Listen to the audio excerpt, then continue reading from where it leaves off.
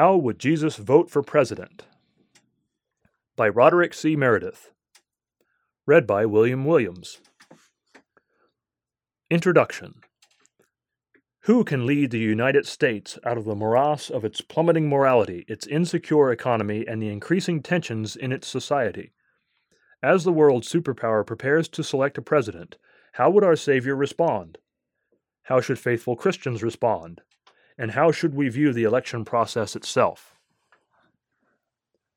Article begins. All around us, the U.S. presidential election process is highlighting deep divisions between groups of Americans who have widely different perspectives about what the nation should be. Throughout a long and contentious presidential campaign, we have watched as one candidate calls another a, quote, dangerous racist, end quote, while another calls his opponent plainly crooked, quote unquote. One candidate brushes off accusations that he lacks the most basic skills and the temperament to serve, while another dodges accusations of peddling influence to build a huge personal fortune from Wall Street and overseas donors. Although millions, quote, felt the burn, end quote, Democratic Party candidate Bernie Sanders actually gained more of the youth vote in 2016 than candidate Barack Obama won in 2008, the movement he stirred was not enough to produce a president. On the Republican side, professional pundits were shocked to see the candidacy of former Florida Governor Jeb Bush falter and fail so quickly, while practically none of the experts foresaw the persistence of the Donald Trump phenomenon. Some analysts are calling the 2016 election, quote, the last shout of the boomers, end quote. Author Clara Bingham, in her book Witness to the Revolution, points out that the 2016 election offers many parallels to 1968, when, in her words, quote, America lost its mind and found its soul, end quote. From the article, Will 2016 Make Us Witnesses to Another Revolution? The Guardian, June 5, 2016. Indeed, perhaps in no election since the 1960s has there been such a charged mix of idealism and cynicism, pessimism and fear. One way or another, there is no denying that the 2016 presidential election has highlighted deep divisions among groups of Americans with widely differing ideas of what their nation should be. But what will happen in the general election? Will one candidate energize new voters to change the political landscape? Will voters be motivated by fear or by hope? And will it make a difference?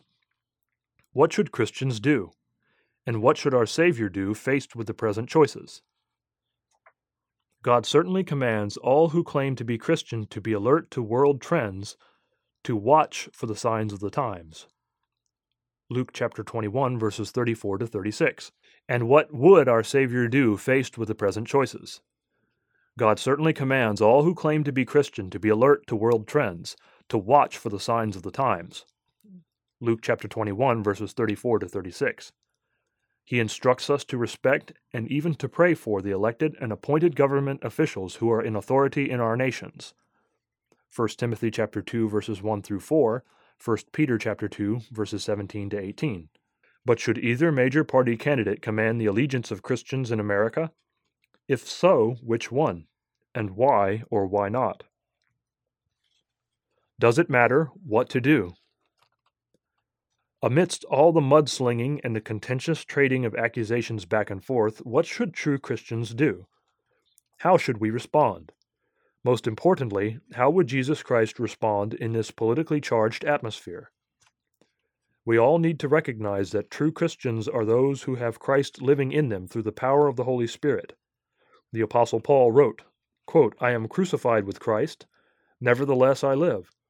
Yet not I, but Christ liveth in me, and the life which I now live in the flesh I live by the faith of the Son of God, who loved me and gave himself for me. End quote. Galatians chapter 2, verse 20, King James Version. A true Christian must learn to live as Jesus Christ actually lived, not as many people incorrectly imagine he might have lived. Jesus himself told us, quote, Man shall not live by bread alone, but by every word of God, end quote. Luke chapter 4, verse 4. The genuine answer as to how we ought to live and function in a democratic nation is to be found in the Bible, the inspired Word of God. For we are to have the mind of Christ. Philippians chapter 2, verse 5. And the Bible is the revelation of God's mind, telling us how the Father and Jesus Christ really think about the fundamental issues of life. All through this past summer, Americans have been deluged with messages urging voters to support one candidate or another. Looking at the individuals who would be president, we ask ourselves, quote, do these people really believe they are fit to lead the world's only superpower? Do they think that any human being is fit for the task? End quote. Where is God in all of this? From the beginning, human beings have tried to rule themselves without God's direct leadership. Most professing Christians do not even realize what Jesus Christ has to do with government, for they have been told far more about the little Lord Jesus away in a manger than they have about the biblical Jesus Christ who is now at the right hand of God in heaven. Acts chapter 7, verses 55 and 56. The real Christ will soon return in majestic glory as the literal King of Kings over the entire earth. To most people, this Jesus is unknown. Remember, very few professing Christians realize that Jesus' gospel was about a coming world government. One of the most clever satanic deceptions ever spread is that Jesus Christ's message was principally about himself. The starting point of true Christianity is accepting the shed blood of Jesus Christ. Romans chapter 5, verses 8 through 11. After truly, and this is too infrequently mentioned, repenting of sin. Acts chapter 2, verses 38 and 39. However, Jesus' main message, the gospel he preached, centered on world government and the willingness of each human to genuinely surrender to God and eventually become part of his divine family. This divine government will soon rule over this entire earth. Revelation chapter 12, verse 5. Who rules this present world? Though many have been led to believe that this is now God's world, the Bible tells us something entirely different. The Apostle John was inspired to write, quote, do not love the world or the things in the world. If anyone loves the world, the love of the Father is not in him. End quote. 1 John chapter 2, verse 15. During the temptation of Jesus Christ, he was taken to a mountain and shown the glory of all the kingdoms of this world. Quote, and the devil said to him, all this authority to govern I will give you, and their glory, for this has been delivered to me, and I give it to whomever I wish. End quote. Luke chapter 4, verse 6. Did Jesus contradict Satan and tell him that he was not in charge of the kingdoms of this world? No, he did not. Rather, near the end of his ministry, Jesus spoke of Satan in this way, quote, now is the judgment of this world. Now the ruler of this world will be cast out. End quote. John chapter 12, verse 31. As he also said, quote, I will no longer talk much with you, for the ruler of this world is coming, and he has nothing in me. End quote. John chapter 14, verse 30. Later Paul wrote, quote, but even if our gospel is veiled, it is veiled to those who are perishing, whose minds the God of this age has blinded, who do not believe, lest the light of the gospel of the glory of Christ, who is the image of God, should shine on them. End quote. 2 Corinthians chapter 4, verses 3 and 4. Satan the devil is the invisible ruler, the God of this age, which has covered about 6,000 years of human history since the creation of Adam. But this age will end at the second coming of Jesus Christ as King of Kings. God inspired Paul to reveal to us that Satan is, quote, the prince of the power of the air, the spirit who now works in the sons of disobedience, end quote. Ephesians chapter 2, verse 2. So the invisible spirit ruler, the prince over this world's society, is actually Satan the devil. Nevertheless, the true Creator God intervenes when necessary to accomplish his purpose. In Galatians chapter 1, verse 4, Paul taught that Christ, quote, gave himself for our sins, that he might deliver us from this present evil age, end quote. But egotistical human beings who think they know it all are actually unaware that they are under the powerful sway of the invisible Satan. They think that their ideas about society and about government, often diametrically contrary to those of God, make sense. But God says, quote, there is a way which seems right to a man, but its end is the way of death, end quote. Proverbs chapter 14, verse 12. Satan deceives this world in 1,000 different ways. In the book of Revelation, John foresaw a spirit war just ahead when, quote, the great dragon was cast out, that serpent of old, called the devil and Satan, who deceives the whole world. He was cast to the earth, and his angels were cast out with him, end quote. Revelation chapter 12, verse 9. Later, God reveals to us that at the beginning of Christ's reign on earth, Satan is cast into a bottomless pit, quote, so that he should deceive the nations no more till the 1,000 years were finished, end quote. Revelation chapter 20, verse 3. The Bible makes it exceedingly clear that this present society is Satan's. Rather than truly seeking God's will, today's civilization is based on vanity, competition, deception, and outright fraud. Jesus told Pontius Pilate, quote, my kingdom is not of this world. If my kingdom were of this world, my servants would fight, so that I should not be delivered to the Jews, but now my kingdom is not from here, end quote. John chapter 18, verse 36. Clearly, Jesus had no intention of trying to get into this world's politics and wars. He represented another world, another government, the kingdom of God. Therefore, Jesus would definitely not try to reorganize this world and thrust himself into the midst of a lying, scheming political system under the sway of Satan the devil. Training to be kings. Probably within this very generation, the biblical Jesus Christ will return to sit on a real throne in the city of Jerusalem. His government will be established throughout the entire earth, a literal government empowered by Almighty God, ruled by the King of Kings and Lord of Lords. Revelation chapter 19, verses 15 and 16. And what will Jesus' followers, the true saints of God, be doing? Quote, do you not know that the saints will judge the world? And if the world will be judged by you, are you unworthy to judge the smallest matters? Do you not know that we shall judge angels? How much more things that pertain to this life? End quote. 1 Corinthians chapter 6, verses 2 and 3. In the next few verses, Paul went on to expound how the Christians in Corinth were supposed to learn to practice God's government in the church by correctly judging problems among themselves. From Genesis to Revelation, a position in God's government has always been filled by appointment, not by politicking or otherwise making deceptive promises to people to buy their votes. It was in this context that Paul could ask, quote, why do you appoint those who are least esteemed by the church to judge? End quote, verse 4. Christians are in training now to be kings and priests in the soon-coming kingdom of God.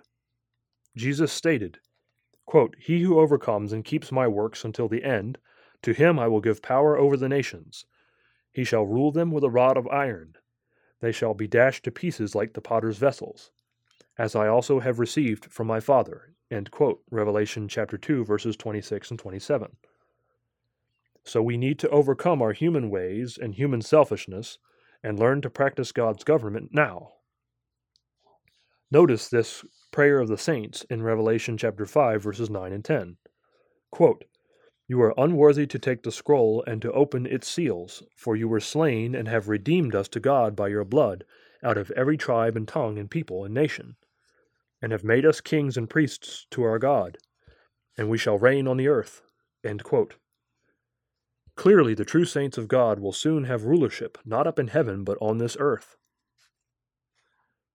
Carefully study the parable of the pounds in Luke chapter 19, verses 11 through 27 in the King James Version. Here Jesus is pictured as going off to heaven to receive his kingdom and to return.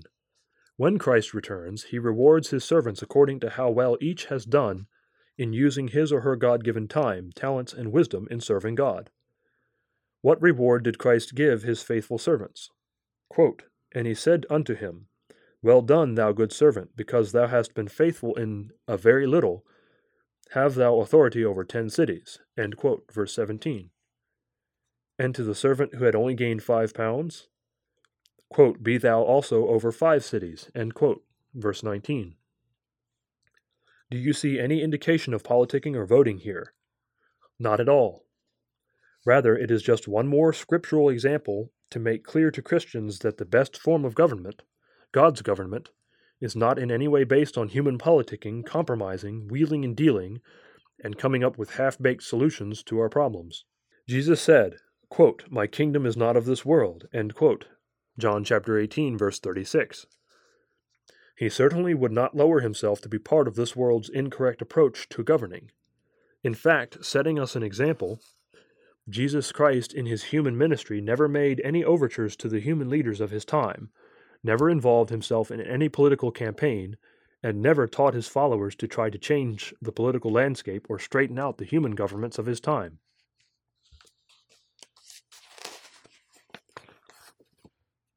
Rather, Christ will deal decisively with the kings of this world when he returns. Quote, "And in the days of these kings, those ruling immediately prior to Christ's return, the God of heaven will set up a kingdom, which shall never be destroyed, and the kingdom shall not be left to other people. It shall break in pieces and consume all these kingdoms, and it shall stand forever." End quote. Daniel chapter 2, verse 44. Later in Daniel, God clearly describes how the true saints will be given authority under Christ over all the governments of this earth at the Messiah's return. Quote, "Then the kingdom and dominion and the greatness of the kingdoms under the whole heaven shall be given to the people, the saints of the Most High. His kingdom is an everlasting kingdom, and all dominions shall serve and obey him." End quote. Chapter 7, verse 27. Christians and today's governments. Although Jesus Christ did not actively participate in the governments of this deceived world, he did set us an example of obedience to civil law, showing respect to those in office. When the Pharisees came to ask Jesus about paying taxes, he answered, quote, "Render therefore to Caesar the things that are Caesar's, and to God the things that are God's." End quote. Matthew chapter 22, verse 21. God inspired Paul to write, quote, "Let every soul be subject to the governing authorities, for there is no authority except from God, and the authorities that exist are appointed by God. Therefore, whoever resists the authority resists the ordinance of God, and those who resist will bring judgment on themselves." End quote. Romans chapter 13, verses 1 and 2. And Paul further explains, quote, "For because of this you also pay taxes, for they are God's ministers, attending continually to this very thing. Render therefore to all their due, taxes to whom taxes are due, customs to whom customs, fear to whom fear, honor to whom honor." End quote. Verses 6 and 7. Paul tells us to pray for those in positions of authority. Quote, "Therefore I exhort, first of all, that supplications, prayers, intercessions, and giving of thanks be made for all men, for kings, and all who are in authority, that we may lead a quiet and peaceable life in all godliness and reverence." End quote. 1 Timothy chapter 2, verses 1 and 2. True Christians who make up the church, Greek ecclesia, literally, the called out ones, are like foreign ambassadors. Quote, "For our citizenship is in heaven, from which we also eagerly wait for the Savior, the Lord Jesus Christ." End quote. Philippians chapter 3, verse 20. A number of years ago, I had the opportunity to act as deputy chancellor to a small college near London, England. Because of this and other responsibilities, I attended a number of distinguished gatherings in London and at the home of the U.S. ambassador to Her Majesty's government. On 2 of these occasions, I met the American ambassador. The U.S. ambassador to Britain, or to any other government for that matter, is expected to obey the laws of the land in which he or she is residing, to respect the authorities, and to give honor to whom honor is due. On the 2 occasions when I visited Winfield House, the ambassador's residence, a toast was proposed to the Queen. All rose and lifted their glasses in honor of the gracious lady who is still monarch of the British people. On each occasion, the U.S. ambassador, Elliot Richardson in one instance, and Walter Annenberg in the other, joined in the toast. Showing this kind of respect to those in authority is clearly reflective of the attitude that God wants us all to have. And certainly we are required to pay our taxes and obey all the laws of the land, so long as they do not make us go against God's law. Of course, if some totalitarian government ever tried to make us directly disobey the higher laws of Almighty God, then we should follow the inspired example of the apostles who said, quote, "We ought to obey God rather than men." End quote. Acts chapter 5, verse 29. Even then, if we decide to stay in that nation, we should expect to suffer any penalty or punishment such authorities might impose, looking in faith to God to take care of us. Cross-reference Daniel chapter 3. But as Paul wrote, we are, quote, ambassadors for Christ, end quote, 2 Corinthians chapter 5, verse 20. We should conduct ourselves with love and respect for all human beings, including those in political offices. But we must always remember that our ultimate citizenship is not in or from the governments of this Satan-inspired society. Although we should serve others and do good on an individual basis, we cannot and must not become involved with military or political efforts to reorganize or clean up Satan's deceived world. For the system itself is not God's system. He is only allowing deceived human beings to go their own way and experiment with various types of governments during this present 6,000 years of human experience. Paul wrote, quote, "Do not be unequally yoked together with unbelievers. For what fellowship has righteousness with lawlessness? And what communion has light with darkness? And what accord has Christ with Belial? Or what part has a believer with an unbeliever?" End quote. 2 Corinthians chapter 6, verse 14 and 15. Referring to the religio-political system that will dominate most of the developed world when Jesus Christ returns, God commands his people, quote, "And I heard another voice from heaven saying, Come out of her, my people, lest you share in her sins, and lest you receive of her plagues." End quote. Revelation chapter 18, verse 4. What would Jesus do in this U.S. election year? He would be so busy proclaiming the good news of the soon-coming kingdom of God that he would have no time for politicking, voting, or taking part in any groups pressuring to clean up Satan's world. For he would know that human attempts to save the world, although often well-meaning, are doomed to failure because they are under Satan's sway and part of his system, which God himself calls Babylon. Revelation chapter 14, verse 8.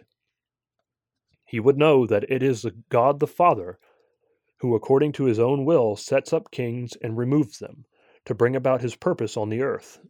Daniel chapter 2, verse 21. It is not up to Christians to challenge or even work against God's will in these matters. The mission and calling of all true Christians is to help prepare the way, as advanced emissaries for the kingdom of God, the literal government that the living Jesus Christ will soon set up. It will replace all the misguided human governments of this earth. Quote, "Then the seventh angel sounded, and there were loud voices in heaven saying, quote, The kingdoms of this world have become the kingdoms of our Lord and of his Christ, and he shall reign forever and ever." End quote. Revelation chapter 11, verse 15. As the specific end-time events prophesied in Scripture, God's inspired word, begin to occur all around us, we need to understand deeply that Christ's soon-coming government is real.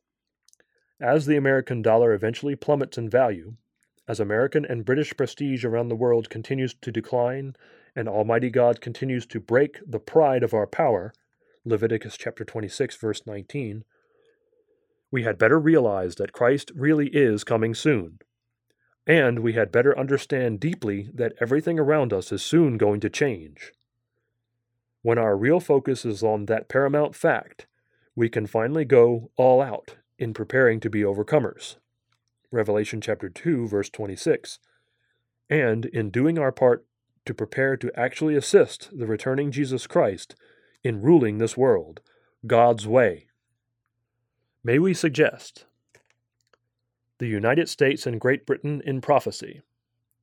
The Bible foretells the fates of these nations in astonishing detail. Request a free printed booklet from the regional office nearest you, or order at tomorrowsworld.org. PDF, EPUB, and Kindle are also available.